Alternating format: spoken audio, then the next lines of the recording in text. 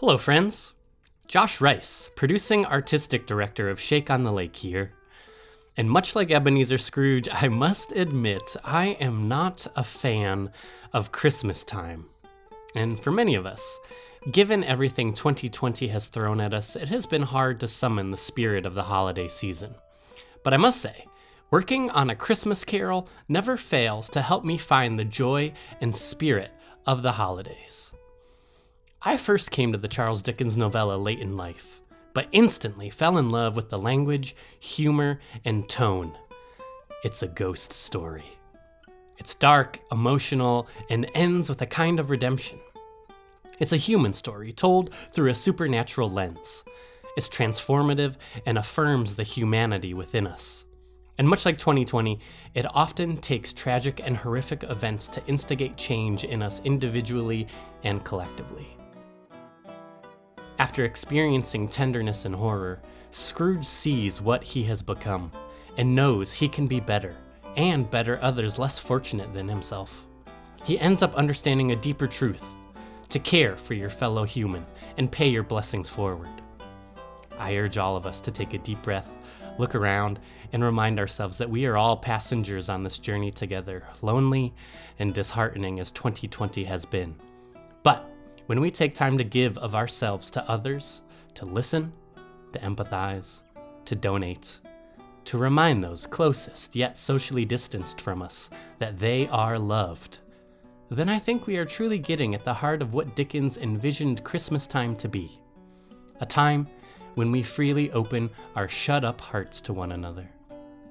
Although this is not the live, theatrical version of A Christmas Carol we have become accustomed to staging at our theater year after year, I want to thank you for downloading this podcast play adaptation of the haunted holiday classic.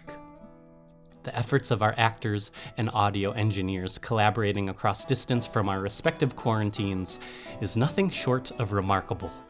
I am proud of this play, and I hope it brings you as much joy listening to it as it did us making it. From the bottom of my heart, I wish you a happy and safe holiday.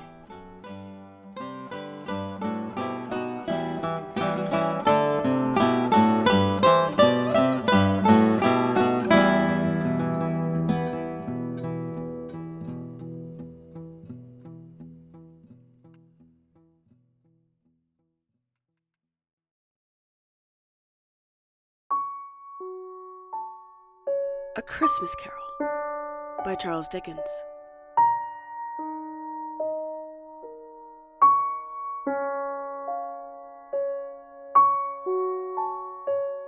We have endeavored, in this ghostly little play, to raise the ghost of an idea, which shall not put our listeners out of humor with themselves, with each other, with the season, or with us. May it haunt your houses pleasantly.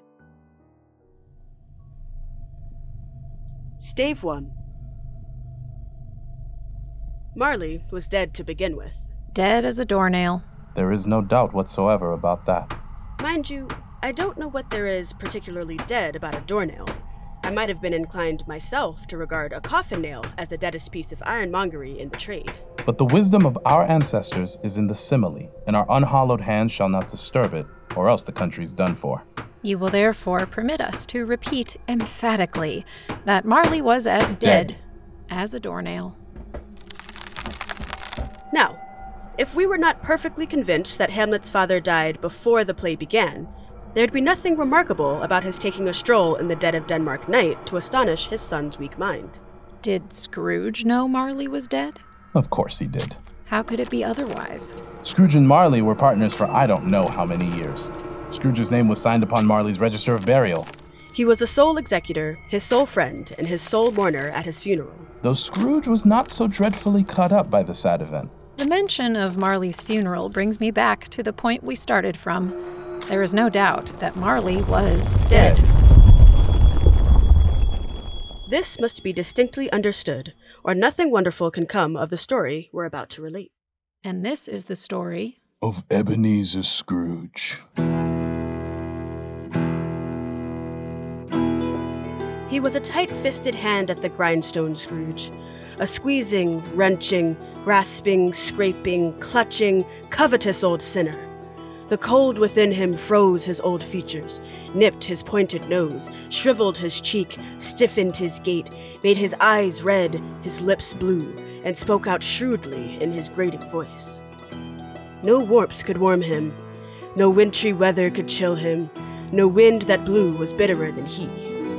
The heaviest rain and snow and hail and sleet could boast of the advantage over him in only one respect.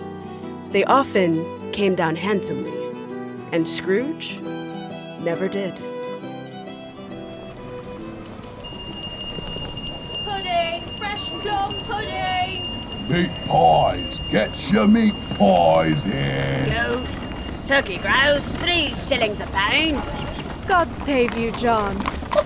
Merry Christmas, my dear. Merry Christmas to you and yours. And a Happy New Year! Once upon a time, of all the good days in the year, on Christmas Eve, old Scrooge made his way through the streets to his old counting house. Nobody ever stopped him in the street to say, My dear Scrooge, how are you? Ugh, I was fine until I saw you. no beggars implored him. Spare a trifle, sir? Get a job, street rat. No children asked him. What was it o'clock? Oh, time for you to bugger off. But what did Scrooge care? It was the very thing he liked. To edge his way along the crowded paths of life, warning all human sympathy to keep its distance. On this Christmas Eve, a cold, bleak, and biting weather, Scrooge arrived to his counting house and locked himself within. He could hear the people in the court outside stamping their feet upon the pavement, and the carolers singing their songs for all to hear. Christmas time. Bah! What is Christmas time but a time for paying bills without money? A time for finding yourself a year older but not an hour richer. A time for remembering those you are indebted to by growing deeper in debt. Out upon Christmas, that's what I say. Bah, humbug! A Merry Christmas, Uncle. God save you. It was the voice of Scrooge's nephew Fred, who came upon him so quickly that this was the first intimation he had of his approach. Bah, humbug. Christmas a humbug, Uncle? Surely you don't mean that. I do. Merry Christmas. What right have you to be merry? You're poor enough. Come then, Uncle. What right have you to be dismal? You're rich enough. Bah, humbug. I have always thought of Christmas time as a good time, a kind, forgiving, charitable, pleasant time. The only time I know of in the long calendar of the year when men and women open their shut-up hearts freely to one another. And therefore, Uncle, though it has never put a scrap of gold or silver in my pocket, I believe that it has done me good and will do me good. I say God bless it. The clerk in the other room, Bob Cratchit by name, involuntarily applauded. Scrooge turned his crooked old face to Bob and said, Let me hear another sound from you and you'll keep your Christmas by losing your situation. He turned back to his young nephew, saying, You're quite the powerful speaker, sir. I wonder you don't go into Parliament. Don't be cross, Uncle. What else can I be when I live in a world of fools such as this? If I could work my will, every idiot that goes about with Merry Christmas on his lips would be boiled in his own pudding and buried with a stick of holly through his heart. Uncle? Nephew, you keep Christmas in your own way and I'll keep it in mine. But you don't keep it. Let me leave it alone then. Don't be angry, Uncle. Good afternoon, nephew. Come have dinner with us tomorrow. Good afternoon. I am sorry with all my heart to find you so resolute, but I shall keep my Christmas spirit to the last. So, a Merry Christmas to you, Uncle. Good afternoon, nephew. And a Happy New Year. Good afternoon! Talking about a Merry Christmas. And a Happy New Year, humbug. I shall retire to Bedlam with the lunatics. Speaking of lunatics, what is your business here? Do I have the pleasure of addressing Mr. Scrooge or Mr. Marley? Yes. I'm afraid I don't quite understand. Yes, the pleasure is yours, and Mr. Marley died 7 years ago this very night. I have no doubt his liberality is well represented by his surviving partner. In this festive season, Mr. Scrooge, when want is keenly felt and abundance rejoices, we are collecting donations to provide the poor and the destitute with food, clothing, and shelter. What shall I put you down for? Nothing. Oh, of course, you wish to remain anonymous. Very good. I wish to be left alone. Are there no prisons? Are there no workhouses? My taxes pay for those establishments and they cost enough. The poor must go there. But most would rather die than go there. If they would rather die, they had better do it and decrease the surplus population. Good day. Seeing clearly that it would be useless to pursue the point, the gentleman withdrew. Scrooge resumed his labors with an improved opinion of himself. Bah! Humbug! I don't make merry myself at Christmas. I can't afford to make idle people merry. It's not my business to meddle in the affairs of others. It's enough for a man to understand his own business. Mine occupies me constantly. Meanwhile, the fog and darkness thickened so. At length the hour of shutting up the counting house arrived. With an ill will, Scrooge dismounted from his stool. Bob Cratchit saw this and instantly snuffed out his candle and put on his hat. You'll want all day tomorrow, I suppose? If it's quite convenient, sir. Well, it's not convenient, and it's not fair. If I was to dock you half a crown from your pay for it, you'd think yourself ill-used, I'll be bound. And yet, you don't think me ill-used when I pay a day's wages for no work. But Christmas comes only once a year, sir. A poor excuse for picking a man's pocket every 25th of December. Yes, sir. But I suppose you must have the whole day. Be here all the earlier the next morning. Yes, sir. Merry Christmas, Mr. Scrooge. The shop was closed in a twinkling. Bob, with his comforter dangling below his waist, went down a slide on Cornhill at the end of a lane of boys, 20 times, in honor of its being Christmas Eve, and then ran home to Camden Town as hard as he could pelt. Oh, all right, boys, Merry Christmas! And Scrooge took his melancholy dinner in his usual melancholy tavern, and then went home to his melancholy bed. Scrooge lived in chambers which had once belonged to his deceased partner. They were a gloomy suite of rooms. It was cold enough now, and dreary enough, for nobody lived in it but Scrooge. Now it is a fact that there was nothing at all particular about the knocker on the door, except that it was very large. It was also a fact that Scrooge had seen it night and morning during his whole residence in that place. So let any man explain to me how it happened that Scrooge, having his key in the lock of the door, saw in the knocker not a knocker, but the face of his deceased partner, Marley.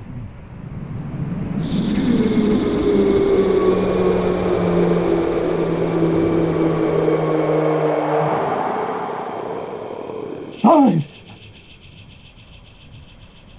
Marley. No.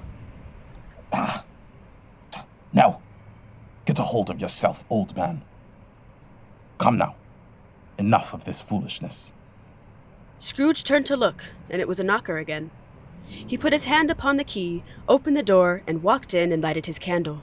He did pause for a moment's irresolution and looked cautiously behind the door, but there was nothing there except the screws and nuts that held the knocker on. Bah, humbug. He closed the door.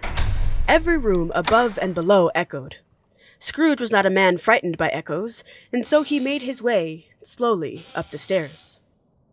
Before turning into his room, Scrooge walked through the house to see that all was right. Nothing under the table. Nobody under the sofa. Nobody under the bed. And nobody in the closet. Satisfied, Scrooge closed his door and locked himself in. Double locked himself in, which was not his custom. Scrooge changed into his dressing gown and sat before the fire. Ghost.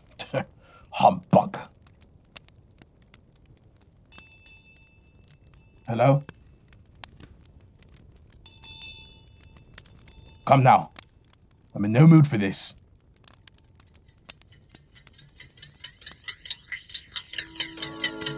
Who's there?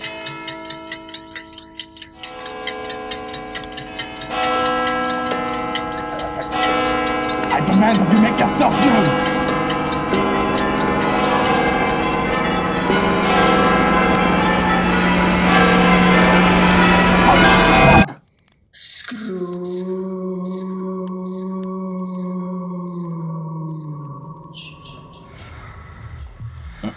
No, it's a humbug still. I won't believe it. Through the double-locked door of Scrooge's room, there came a spirit, and upon turning to see the ghostly figure, Scrooge saw the same face, the very same.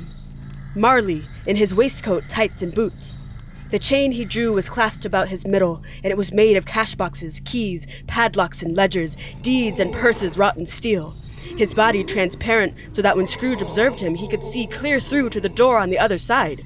Scrooge felt the chilling influence of Marley's death-cold eyes, and marked the very texture of the folded kerchief bound about its head and chin. A kerchief which, it appeared, held the spirit's jaw in place. How now, spirit? What do you want with me? Mush. Who are you? Ask me who I was. Who are you then? Your particular first shade. In life, I was your partner, Jacob Marley. Can you sit down? I can. Do it then. The ghost sat down on the opposite side of the fireplace, as if he were quite used to it. Scrooge watched as he took his seat, almost perfectly normal, save for the bits of dead hair that clumped about his shoulders, and the skin that hung off his bones, so brittle and flaking, as if he were himself encased in a body bag of flesh. You don't believe in me? I don't. Why do you doubt your senses? Because a little thing affects them. A slight disorder of the stomach makes them cheat. You may be an undigested bit of beef, a blot of mustard, a crumb of cheese, a fragment of an underdone potato. There's more of gravy than of the grave about you, whatever you are. Marley sat in silence for a moment. Though perfectly motionless, his hair, skirt, and tassels were still agitated as if from a hot vapor of an oven. Scrooge observed Marley's fingernails, ragged and covered in dirt and blood. It was as if Marley had scratched and clawed his way out of the very grave in which he slept. And then...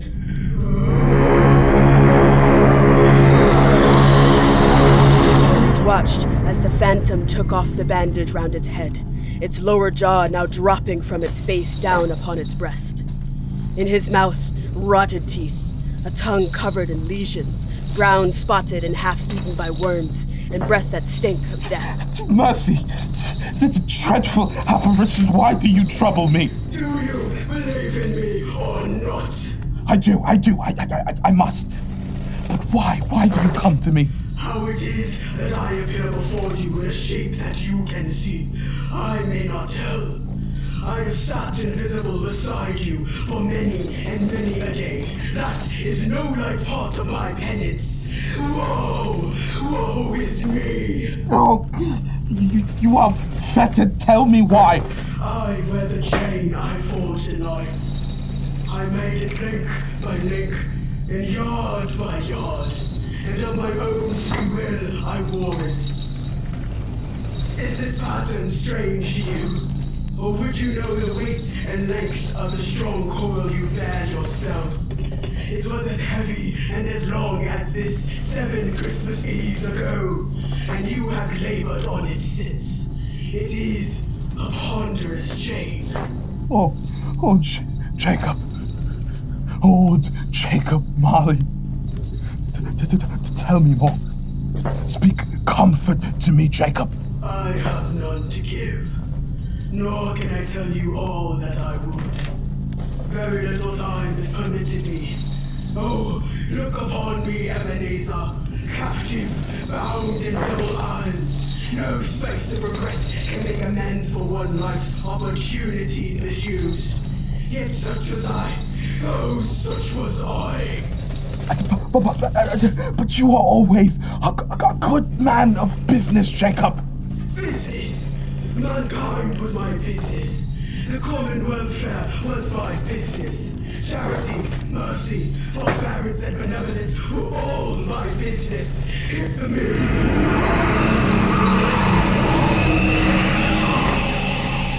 At this time of the lonely year, I suffer most. Why did I walk through crowds of fellow beings with my eyes turned down and never raised them? And now my time is nearly gone. I am here tonight to warn you that you have yet a chance and hope of escaping my fate. A chance and hope of my procuring Ebenezer. You were always a good friend to me, Jacob. Thank you. You will be haunted by 3 spirits. Is this the chance and hope you mentioned, Jacob? It is. I think I'd rather not. Without their visits, you cannot hope to shun the path I tread.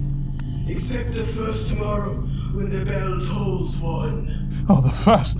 Couldn't I take them all at once, Jacob, and have it over? Expect the second on the next night at the same hour. The third upon the next night when the last stroke of 12 has ceased to vibrate. Look to see me no more, and look that, for your own sake, you remember what has passed between us. When it said these words, the spectre took its wrapper from the table and bound it round its head as before. Scrooge knew this by the smart sound its teeth made when the jaws were brought together again by the bandage. Marley walked backward from Scrooge, approaching the window. Each step the sound of Marley's decaying body snapping and cracking as if at any moment he may snap completely in 2. He beckoned Scrooge to approach. Scrooge heard the sounds of lamentation and regret, wailings of inexpressible sorrow. Please forgive me.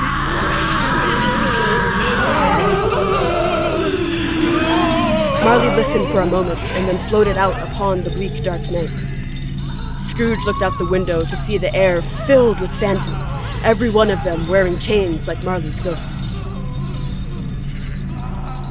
The spirits and their voices faded together, and the night became as it had when he walked home. Scrooge closed the window, and being from the emotion he had undergone or the fatigues of the day, he went straight to bed and fell asleep upon the instant. Meat pies! Get your local delicious dual-purpose organic beef to make your meat pies at Butter Meat Co., a local small business in Perry, New York that has a boutique feel with small-town appeal.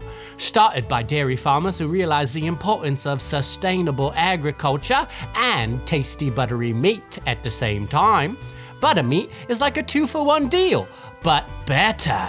A regular single-purpose beef cow produces a mere 600 pounds of beef over the course of its short lifespan.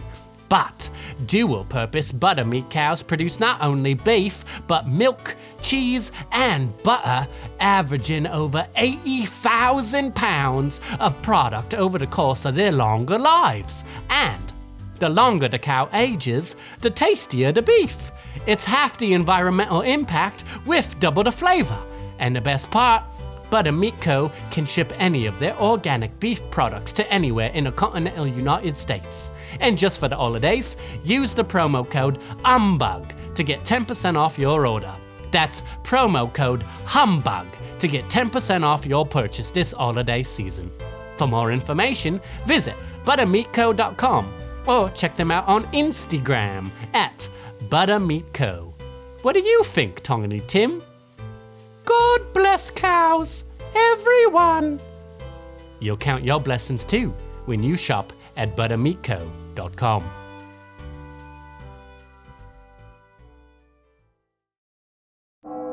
Stave 2. The hour bell sounded with a deep, dull, hollow melancholy. 1.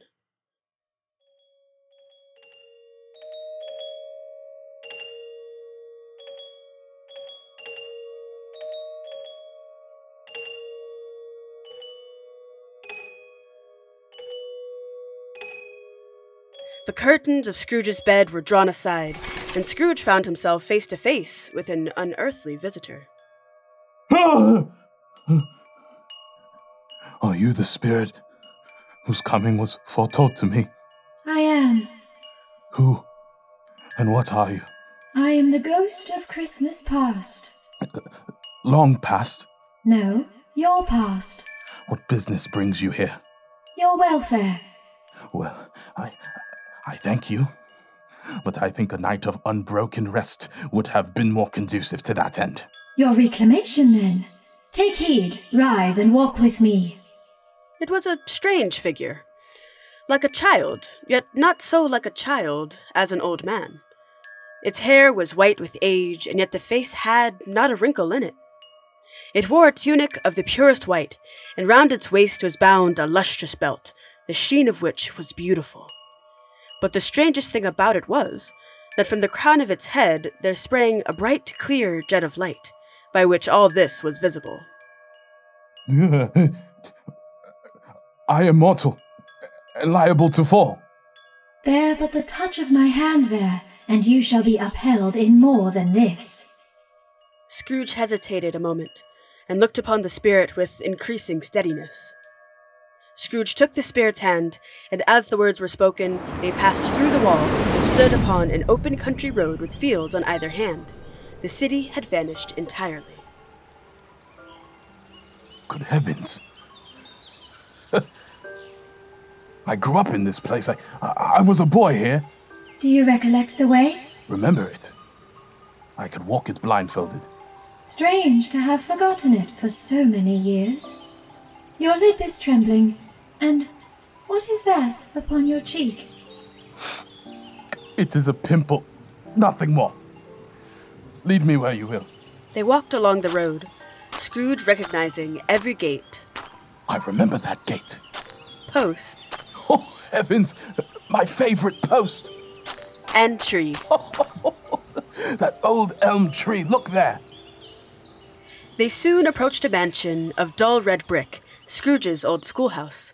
They entered, and at one of the lonely desks was a boy reading near a feeble fire. Scrooge wept to see his poor forgotten self as he used to be. Oh, Spirit. I know him. It is myself as a child. Lived quite alone upon Christmas Eve. At least I had my friends. Ali Baba, Falstaff, and Robinson Crusoe. Oh, poor child.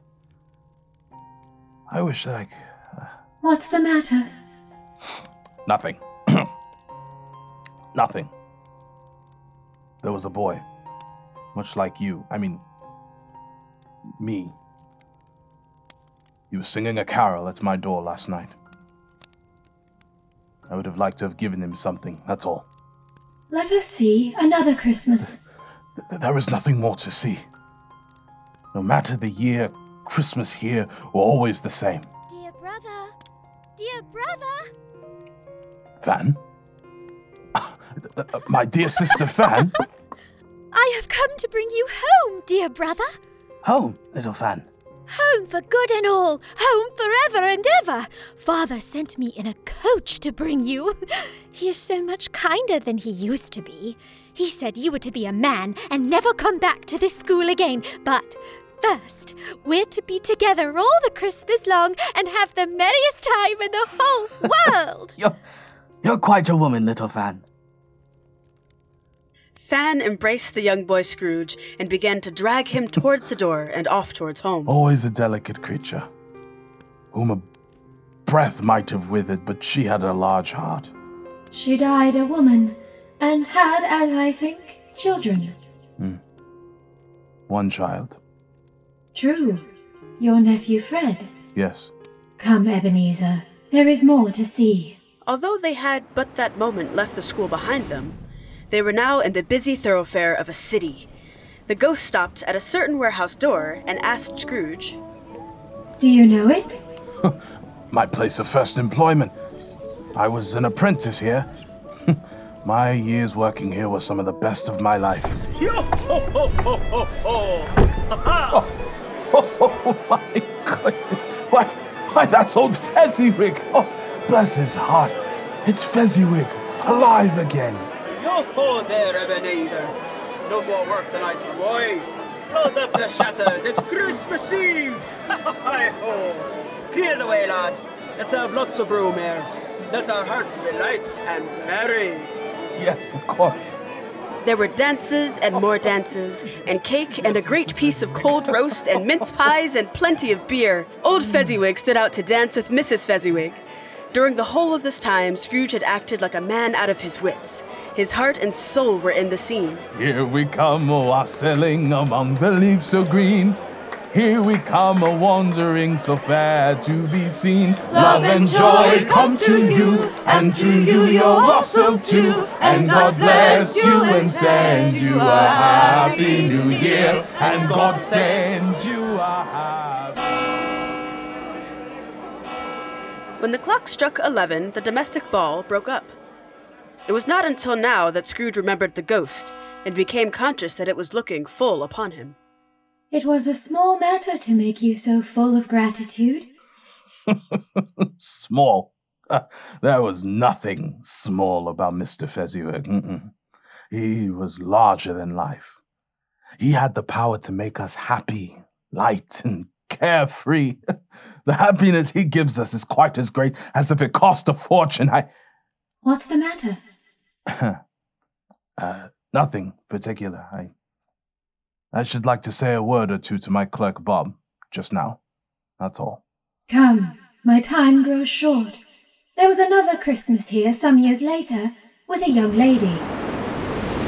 Again Scrooge saw himself. He was older now, a man in the prime of his life. He was not alone, but sat by the side of a fair young girl in whose eyes there were tears. Belle. Oh, my beautiful Belle. Oh, do not show me this Christmas spirit. I fear I will not bear it well. It matters little. Another idol has displaced me, a golden one. The pursuit of wealth is the even-handed dealing of the world. You fear the world too much. I have seen your nobler traits and aspirations disappear one by one. Gain has engrossed you. You weigh everything by gain. Even if I have grown so much wiser, what then? I'm not changed towards you, am I? Tell me, would you seek me out and try to win me now? Ah, no. You are changed in nature, in an altered spirit, in everything that made my love of any worth or value in your sight. Our love is an old one. It was made when we were both poor and content to be so. When it was made, you were another man. I was a boy! Your own feelings tell you that you are not what you were. So it is, with a full heart, for the love of the man you once were, I release you. Did I ever seek release? In words? No, never.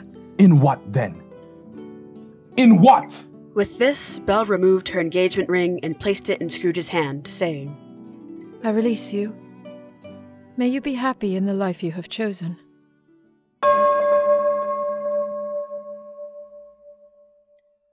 Spirit, show me no more. Conduct me home. Why do you delight to torture me?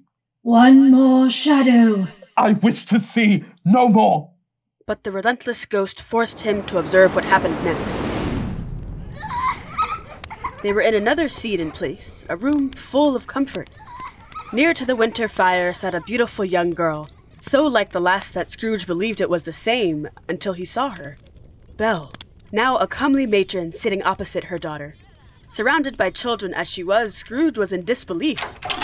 It was then another man entered the house, Belle's husband as it was, who said, Belle, guess who I saw this afternoon?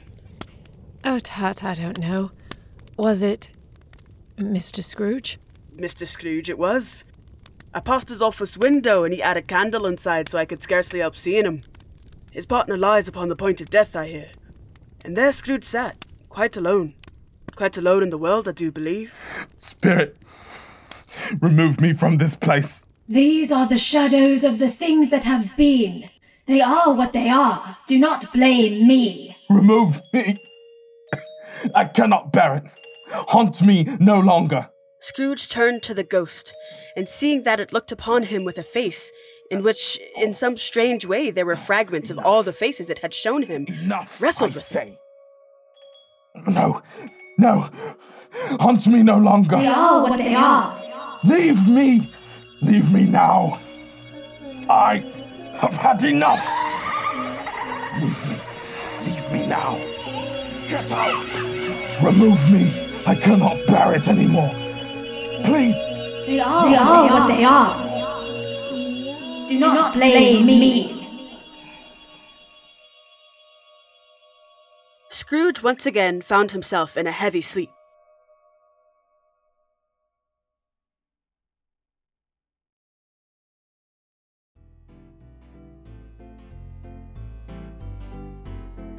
This year, you don't have to travel the lengths of the Amazon to find the books you need. If you want to shop online but also stay local, visit thebibliotechcafe.com and order your books from their special orders tab, shipping right to your door just in time for the holidays. Your family will be thrilled at the titles you picked, and you, as well as your community, can be pleased that you supported a small, local business by shopping at their online store. Go to thebibliotechcafe.com for all your reading needs, because books always make the best gifts. Support independent bookstores. Shop locally online. Shop thebibliotechcafe.com.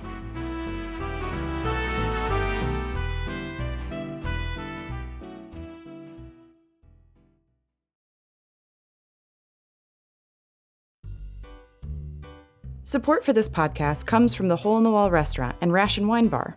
For over a decade, Chef Travis Barlow and Jackie Billings have been bringing approachable, high-quality, fine wining and dining experiences at their restaurant and wine bar in Perry, New York. The Hole in the Wall restaurant is open Tuesday through Saturday for dinners and curbside pickup, and are always available to design the perfect private celebration for you and your family. And gift certificates make a great holiday gift. Visit holeinthewallperry.com for more information. If you're in more of a snack and wine mood, Ration Wine Bar serves thirsty, hungry customers 7 days a week, all year long. Whether it's Sunday brunch, happy hour, or a happy evening out. Looking for the perfect gift for the wine lover in your life? How about signing up for our monthly wine club? Visit rationwinebar.com for more information. Happy holidays from the Hole in the Wall restaurant and Ration Wine Bar.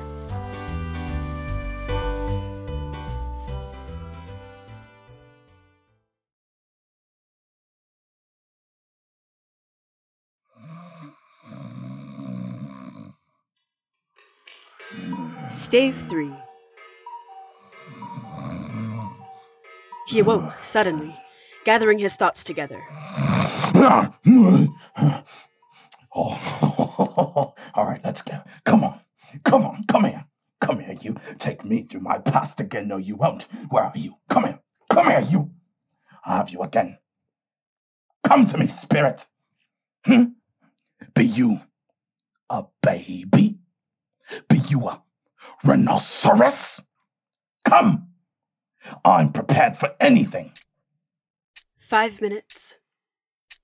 10 minutes. A quarter of an hour went by, and yet nothing came. Nothing? I wasn't prepared for that. At last, however, he began to think that his visitor might be in the adjoining room from which was emanating a ghostly light. He got up and softly shuffled to the door. The moment his hand was on the lock, a strange voice called to him by his name and bade him enter. Ebenezer Scrooge? Hello? Come in! Come in and know me better, man. The room was his, no doubt, but changed. A surprising transformation. The walls and ceiling so hung with living green, bright gleaming berries glistening, crisp leaves of holly and mistletoe, and a mighty blaze roaring in the hearth. Come in! A great feast lay before him, and in an easy state upon his couch there sat a jolly giant, who bore a glowing torch wearing a simple green robe bordered with white fur. Who are you? I am the ghost of Christmas Present. Its dark brown curls were long and free as its genial face, its sparkling eye, its open hand, its cheery voice. You've never seen the like of me before. Never. Have you never? walked forth with the younger members of my family, my elder brothers. I don't think I have. I'm afraid I have not. Have you had many brothers, Spirit? Oh, more than 1,800. A tremendous family to provide for. A good Catholic family, eh? Spirit, conduct me where you will. Last night I learned a lesson which is working now. Tonight, if you want to teach me, let me profit by it. Touch my robe. In that instant, Scrooge was flying through the snow-covered streets of London, with the people shoveling away. All the while, in the windows of the butchers, the greengrocers, the bakers, filled with delicate treats and spices and the spoils of the Christmas season. The ghost led on, straight to the house of Scrooge's clerk, Bob Cratchit. Is this Bob Cratchit's house? It is. Come. Know you his family? No, I don't. So, you see Mrs. Cratchit, and there Belinda, the second of her daughters, and over there is Master Peter Cratchit tending to the saucepan of potatoes. And there come two young ones, a boy and a girl. Look now, here comes Martha, not a moment too soon. He's such a large family, Spirit. And only on 15 bob a week. See there. Here comes Bob, with his youngest boy, Tiny Tim. Does he carry a crutch, Spirit? That he does. And his limbs supported by an iron frame. Scrooge and the Spirit watched as the family, as joyous as ever, readied for their feast. The two young Cratchits went to fetch the goose, which with they soon returned in high procession.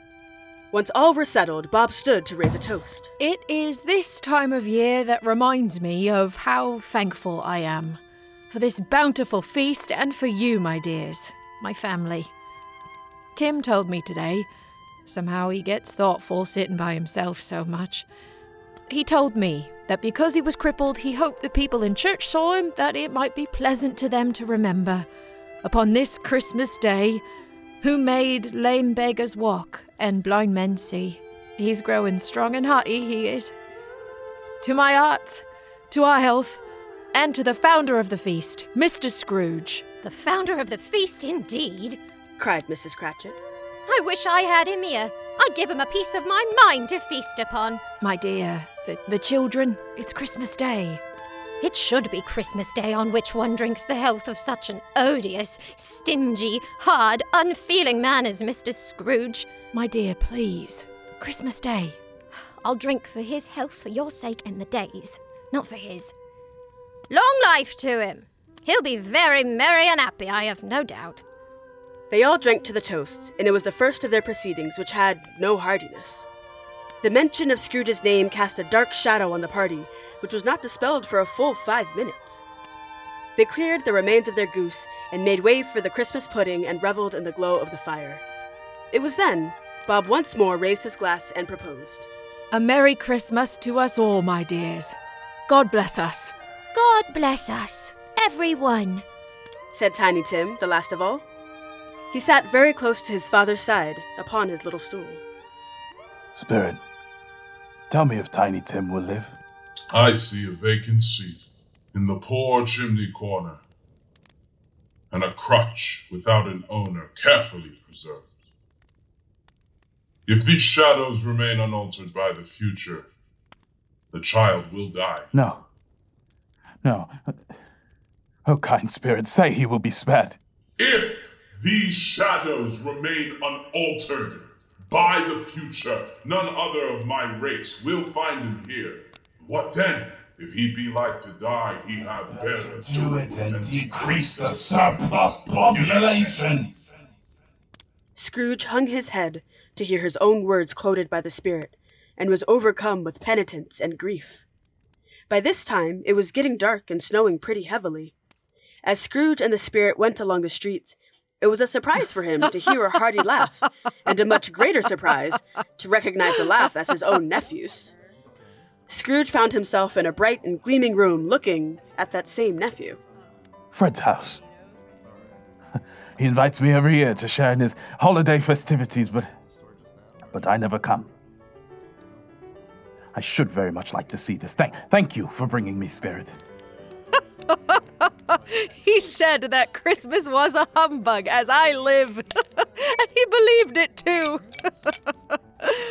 He's a comical old fellow, that's the truth. However, I have nothing to say against him. He may be rich, but his wealth is of no use to him. He doesn't do good with it. He doesn't make himself comfortable with it. But I have patience with him. I'm sorry for him. I couldn't be angry with him if I tried. Who suffers by his ill whims? Himself, always. He takes to dislike us and will not dine with us, make merry with us, though I invite him every year whether he likes it or not, for I pity him. But enough about his humbuggery. Let's play a game. A game? Oh, I love games. It's called Yes and No. I am thinking of something or someone. You must ask questions to guess what, but I can only answer yes or no. Wondrous. Simply wondrous. Is it an animal? Is it an animal? What? Yes. A dead animal? A wild animal? No. But are they disagreeable? Are they disagreeable? Hey, I was asking that. Yes. Is it a donkey? A donkey? Ridiculous. It's a cow, isn't it? No. I told you so. What about a bear? Not a bear. Oh, is it an animal you kill in a market? Do you eat this animal? No. Is it a man? An animal is a human being. Is it a man? Stop stealing my questions. It is man. But that's my point, Fred. You heard me ask it first. You made this one too hard, Fred. Come on, don't give up. It's obvious. A rooster. What are you saying? A rooster? You just said it's a man. You see, Fred, this is why I don't come over. Your friends are quite stupid. Calm down. It's only a game. I am the master at games, and you're messing us all up. It's okay. You're almost there. I can feel it. Is this man well liked? Not really. Oh, brilliant. Is it a member of parliament? A king, is it? No. Oh, heavens. I've got it. Have you? You have not. Don't lie. Yes, I think I do. Come now, that's a bluff. Well, don't leave us in suspense. Tell us. An animal. A man, in fact. Not well liked. Disagreeable, in fact. And not a donkey, or a bear, or anything of the sort. So, who else can it be? Well, out with it. It's your Uncle Scrooge. Yes! Ding, ding, ding! We have a winner! Yes, very humorous, Fred. I suppose I brought that upon myself. He has given us plenty of merriment, but it would be ungrateful of us not to toast to his health. To Uncle Scrooge. To Uncle Scrooge. To Uncle Scrooge. A Merry Christmas and a Happy New Year to the old man, wherever he is. He wouldn't take it from me, but may he have it nevertheless.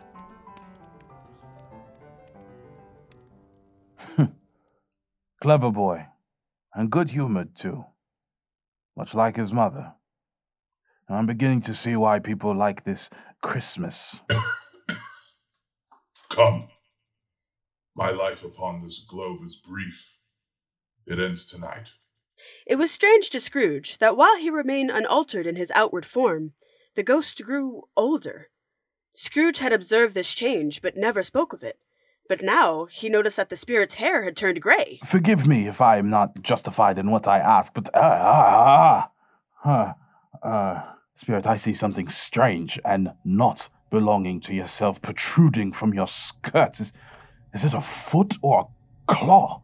It might be a claw, for flesh there is upon it. Look here. From the foldings of its robe, it brought two children. No. Wretched, abject, frightful. They knelt down at its feet and clung upon its garment.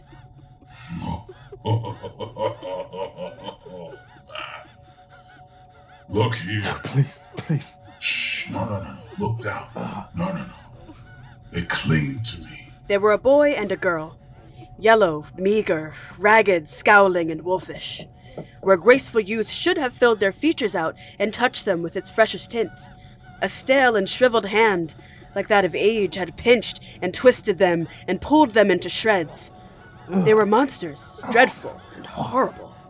Are they yours? No, they are man's. This boy is ignorance.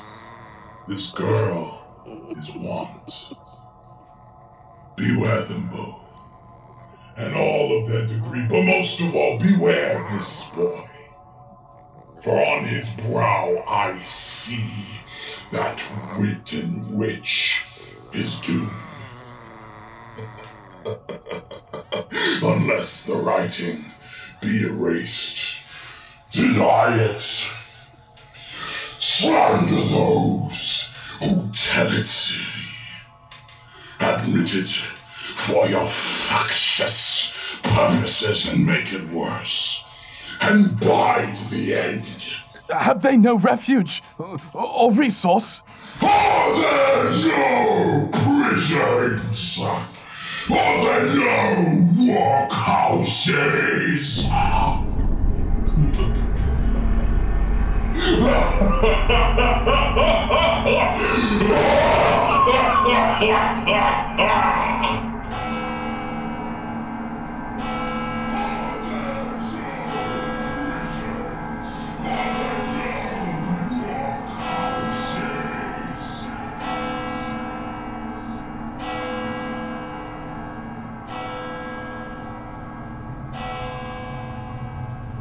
The bell struck 12. Scrooge looked about him for the ghost and saw it not. As the last stroke ceased to vibrate, he remembered the prediction of old Jacob Marley, and lifting up his eyes, beheld a solemn phantom, draped and hooded, coming like a mist along the ground towards him.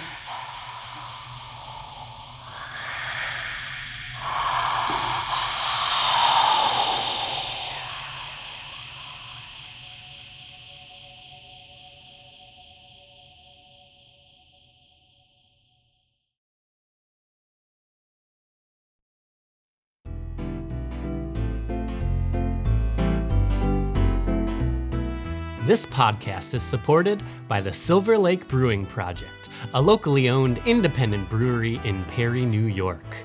Every day is like Christmas morning when you unwrap the bold but clean flavor profiles of their rustic farmhouse-style craft beers. And with 11 of their own beers on tap available in the tap room or for curbside pickup, you'll be caroling along with their 11 craft beer styles of Christmas. 11 sours puckering, 10 brown ales malting, 9 pale ales hopping, 8 mixed fermentations, 7 kolsch's lagering, 6 gozas salting, 5 IPAs, 4 Belgian blondes, 3 pilsners, 2 chocolate stouts, and a standard cream ale. For more information, visit silverlakebrewingproject.com. That's silverlakebrewingproject.com.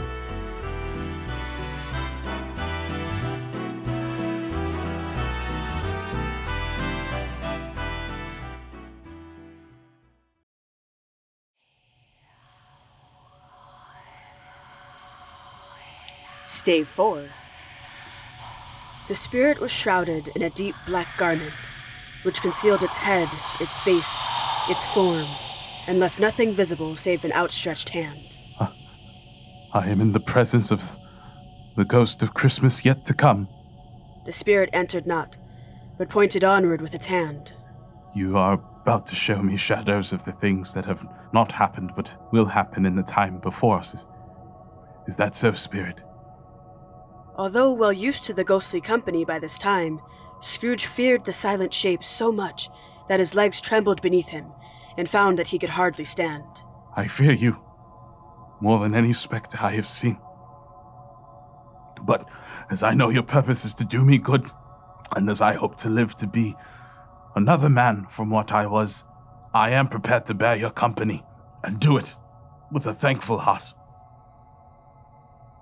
Will you not speak to me? It gave him no reply. The hand was pointed straight before them. Lead on, lead on.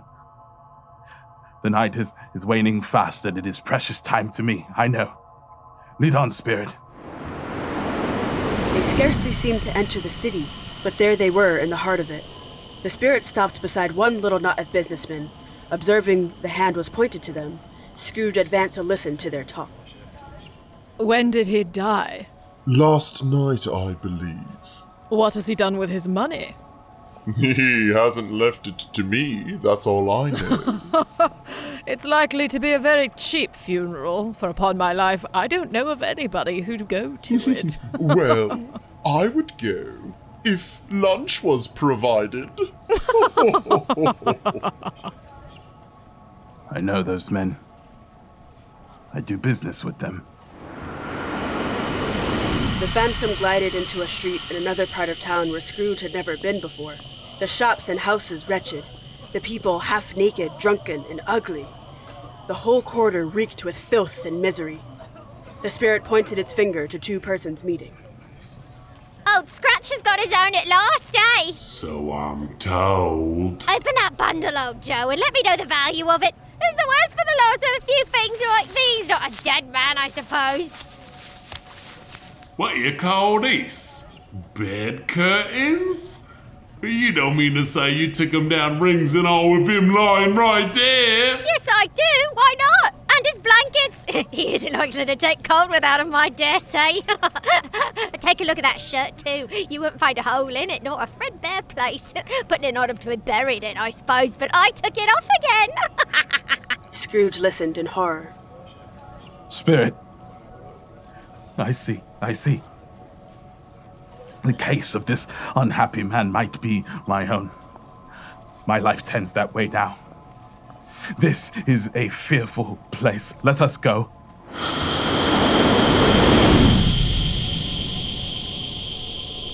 The ghost conducted him through several streets familiar to his feet. They entered poor Bob Cratchit's house to find mother and children gathered round the fire. Shortly Bob entered, his children running to greet him. Mrs. Cratchit spoke to her husband. Sunday. You went today then, Robert? Yes, my dear. I wish you could have gone. It would have done you good to see how green a place it is. But you'll see it often. I promised him that I would walk there on a Sunday. My little child. Scrooge looked to the spirit for comfort. Please, Spirit, show me no more. I beg you. The spirit conveyed him as before, through the streets, past Scrooge's house and his office, until they stopped. A churchyard. Here, then, the wretched man whose name he had now to learn lay underneath the ground. The spirit stood among the graves and pointed down to one. Before I draw near to that stone to which you point, answer me one question.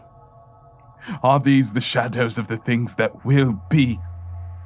Or are they shadows of things that may be only? Men's courses will foreshadow certain ends to which if persevered in, they must lead. But if the courses be departed from, the ends will change. Say it thus with what you show me. The spirit was immovable as ever. Scrooge crept towards it, trembling as he went. Following the finger, read upon the stone of the neglected grave his own name. Ebenezer Scrooge. Oh, no. Spirit, no, hear me. I am not the man I was. I will not be the man I must have been, but for this intercourse. Why show me this, if I am past all hope? Show me that I yet may change these shadows you have shown me. I will honor Christmas in my heart and try to keep it all the year. I will live in the past, the present, and the future. The spirits of all three shall strive within me. I will not shut out the lessons that they teach. Oh, tell me that I may sponge away the writing on this stone. In his agony, he caught the spectral hand. The spirit repulsed him, and Scrooge saw in the Phantom's hood an alteration. Please. May you be happy in the life you have chosen. They are what they are.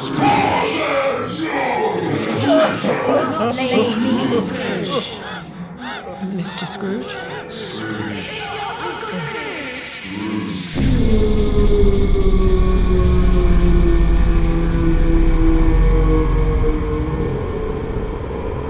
It shrunk, collapsed, and dwindled down into a bedpost.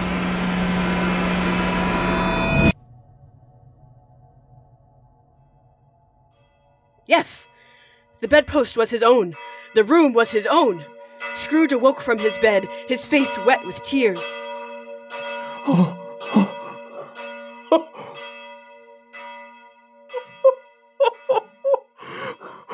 I am here. I am here. I don't know what to do. I am as light as a feather. I am as happy as an angel. I am as merry as a schoolboy. I am as giddy as a drunken man. Oh, Merry Christmas. Wait. I don't know what day of the month it is. I don't know how long I've been among the spirits. I don't know anything. I'm quite a baby. Oh, never mind. I don't care. I'd rather be a baby. Hello? Scrooge was at the window. Hello there. No fog, no mist. Clear, bright, jovial. His face covered in golden sunlight. He spotted a boy down below in his Sunday clothes. What's today? Today? Why, it's Christmas Day. Ah, yes, it's Christmas Day. I haven't missed it. The spirits have done it all in one night. They can do anything they like. Of course they can. Of course they can. My fine fellow, do you know the poulterers on the next street at the corner? I should hope I did. An intelligent boy. A remarkable boy. Do you know whether they've sold the prize turkey that was hanging up there? Not the little prize turkey, the big one. The one as big as me? It's hanging there now. Go and buy it. Tell them to bring it here that I may give them direction on where to take it. Come back with the man and I'll give you a shilling. Come back with him in less than 5 minutes. I'll give you half a crown. Oh, boy. I'll give it to Bob Cratchit. Oh, yes, I'll give it to Bob Cratchit, and he shan't know who sends it. Scrooge dressed himself all in his best, and at last made its way out to the streets. As he left his home, the knocker caught his eye. Oh, I shall love it, as long as I live. What an honest expression it has in its face. It's a wonderful knocker. Mwah! The boy returned, and Scrooge offered him directions and then made his way past the crowds of people he'd seen the night before with the ghost of Christmas present. He regarded everyone with a delighted smile. Good morning, sir. A Merry Christmas to you. Mwah! Oh. He had not gone far before he came across the portly gentleman who had walked into his counting house the day before. My dear sir, how do you do? Mr. Scrooge? Yes, that is my name, and I fear may not be pleasant to you. Allow me to ask your pardon. Whatever the largest donation you've received, allow me to double the payment. No, triple it. Not a farthing less. And a great many back payments are included in it, I assure you. Mr. Scrooge, are you serious? I don't know what to say. Shh! Don't say anything, please. Come and see me. Will you come and see me? I will. Oh, thank you. I am much obliged to you. I thank you 50 times. Bless you. Mwah! Scrooge walked about the streets, watching people hurrying to and fro, and had never dreamed that any walk could give him so much happiness. He turned his steps toward his nephew's house. Why, bless my soul. Who's that? It is I, your Uncle Scrooge. I have come to dinner. Will you let me in, Fred? Let him in. Wonderful, wonderful happiness. Merry Christmas, Uncle. Oh, Merry Christmas, nephew. Mwah! And with that, Scrooge felt like he was home. Nothing could be heartier. Nothing could be happier. The next morning, Scrooge set his heart upon arriving early to the office, as to be there first and catch Bob Cratchit coming late. And he did it. Yes, he did. The clock struck 9. No Bob. A quarter past. No Bob. He was a full 18 minutes and a half behind his time. Hello. What do you mean by coming here at this time of day? I am very sorry, sir. You are! Yes, I think you are. Step this way, if you please. It's only once a year, sir. It shall not be repeated. I was making rather merry yesterday, sir. Now, I'll tell you what, my friend. I'm not going to stand this sort of thing any longer. And therefore, I am going to raise your salary. Bob trembled. and got a little nearer to the ruler, and had a momentary idea of knocking Scrooge down with it and calling to the people in the courtyard for help and a straitjacket. Mr. Scrooge, sir? Merry Christmas, Bob. A merrier Christmas, Bob, my good fellow, than I have given you for many a year. I'll raise your salary and endeavor to assist your struggling family, and we will discuss your affairs this very afternoon. Merry Christmas. Mwah. Bless you, Mr. Scrooge. A Merry Christmas to you. Scrooge was better than his word. He did it all and infinitely more. And to Tiny Tim, who did not die, he was a second father. He became as good a friend, as good a master, and as good a man as the good old city knew, or any other good old city, town, or borough in the good old world. It was always said of him that he knew how to keep Christmas well. If any man alive possessed the knowledge. May that be truly said of us, and all of us. And so, as Tiny Tim observed, God bless us, everyone. Shake on the Lake presents A Christmas Carol by Charles Dickens. Written and adapted by Vinnie Mraz. Directed by Josh Rice. Produced and engineered by Sarah Stabley and Josh Marks. Sound design by Josh Marks. Podcast graphic design by Kat Quo. Music by Yakov Gulman, Peter Rudenko, Taylor Hayward, Craig Duncan, Lindsay Sterling, Maria Chan, and Dee Yan Key. Starring Fergie Philippe as Ebenezer Scrooge and the Ghost of Christmas Present. Ashley Wingfield as the narrator, Jacob Marley, Mr. Fezziwig, Mrs. Cratchit, Portly, and Old Joe. Madeline Dower as the caroler, Fred, the solicitor, Bob Cratchit, the Ghost of Christmas Past, Fan, Belle, Slender, Mrs. Dilber, and Turkey Boy. Executive produced by Shake on the Lake. Support for this program is provided by the National Endowment for the Arts and the New York State Council on the Arts Theater Program. Additional support provided by the Conable Family Foundation, Norm Gayford and Mary Conable, Bill Heller, and Angelica Community Radio. This project is made possible with funds from the Decentralization Program, a re-grant program of the New York State Council on the Arts with the support of Governor Andrew Cuomo and the New York State Legislature, administered by the Tri-County Arts Council. To make donations, please visit www.shakeonthelake.org. To you and yours, happy holidays from Shake on the Lake.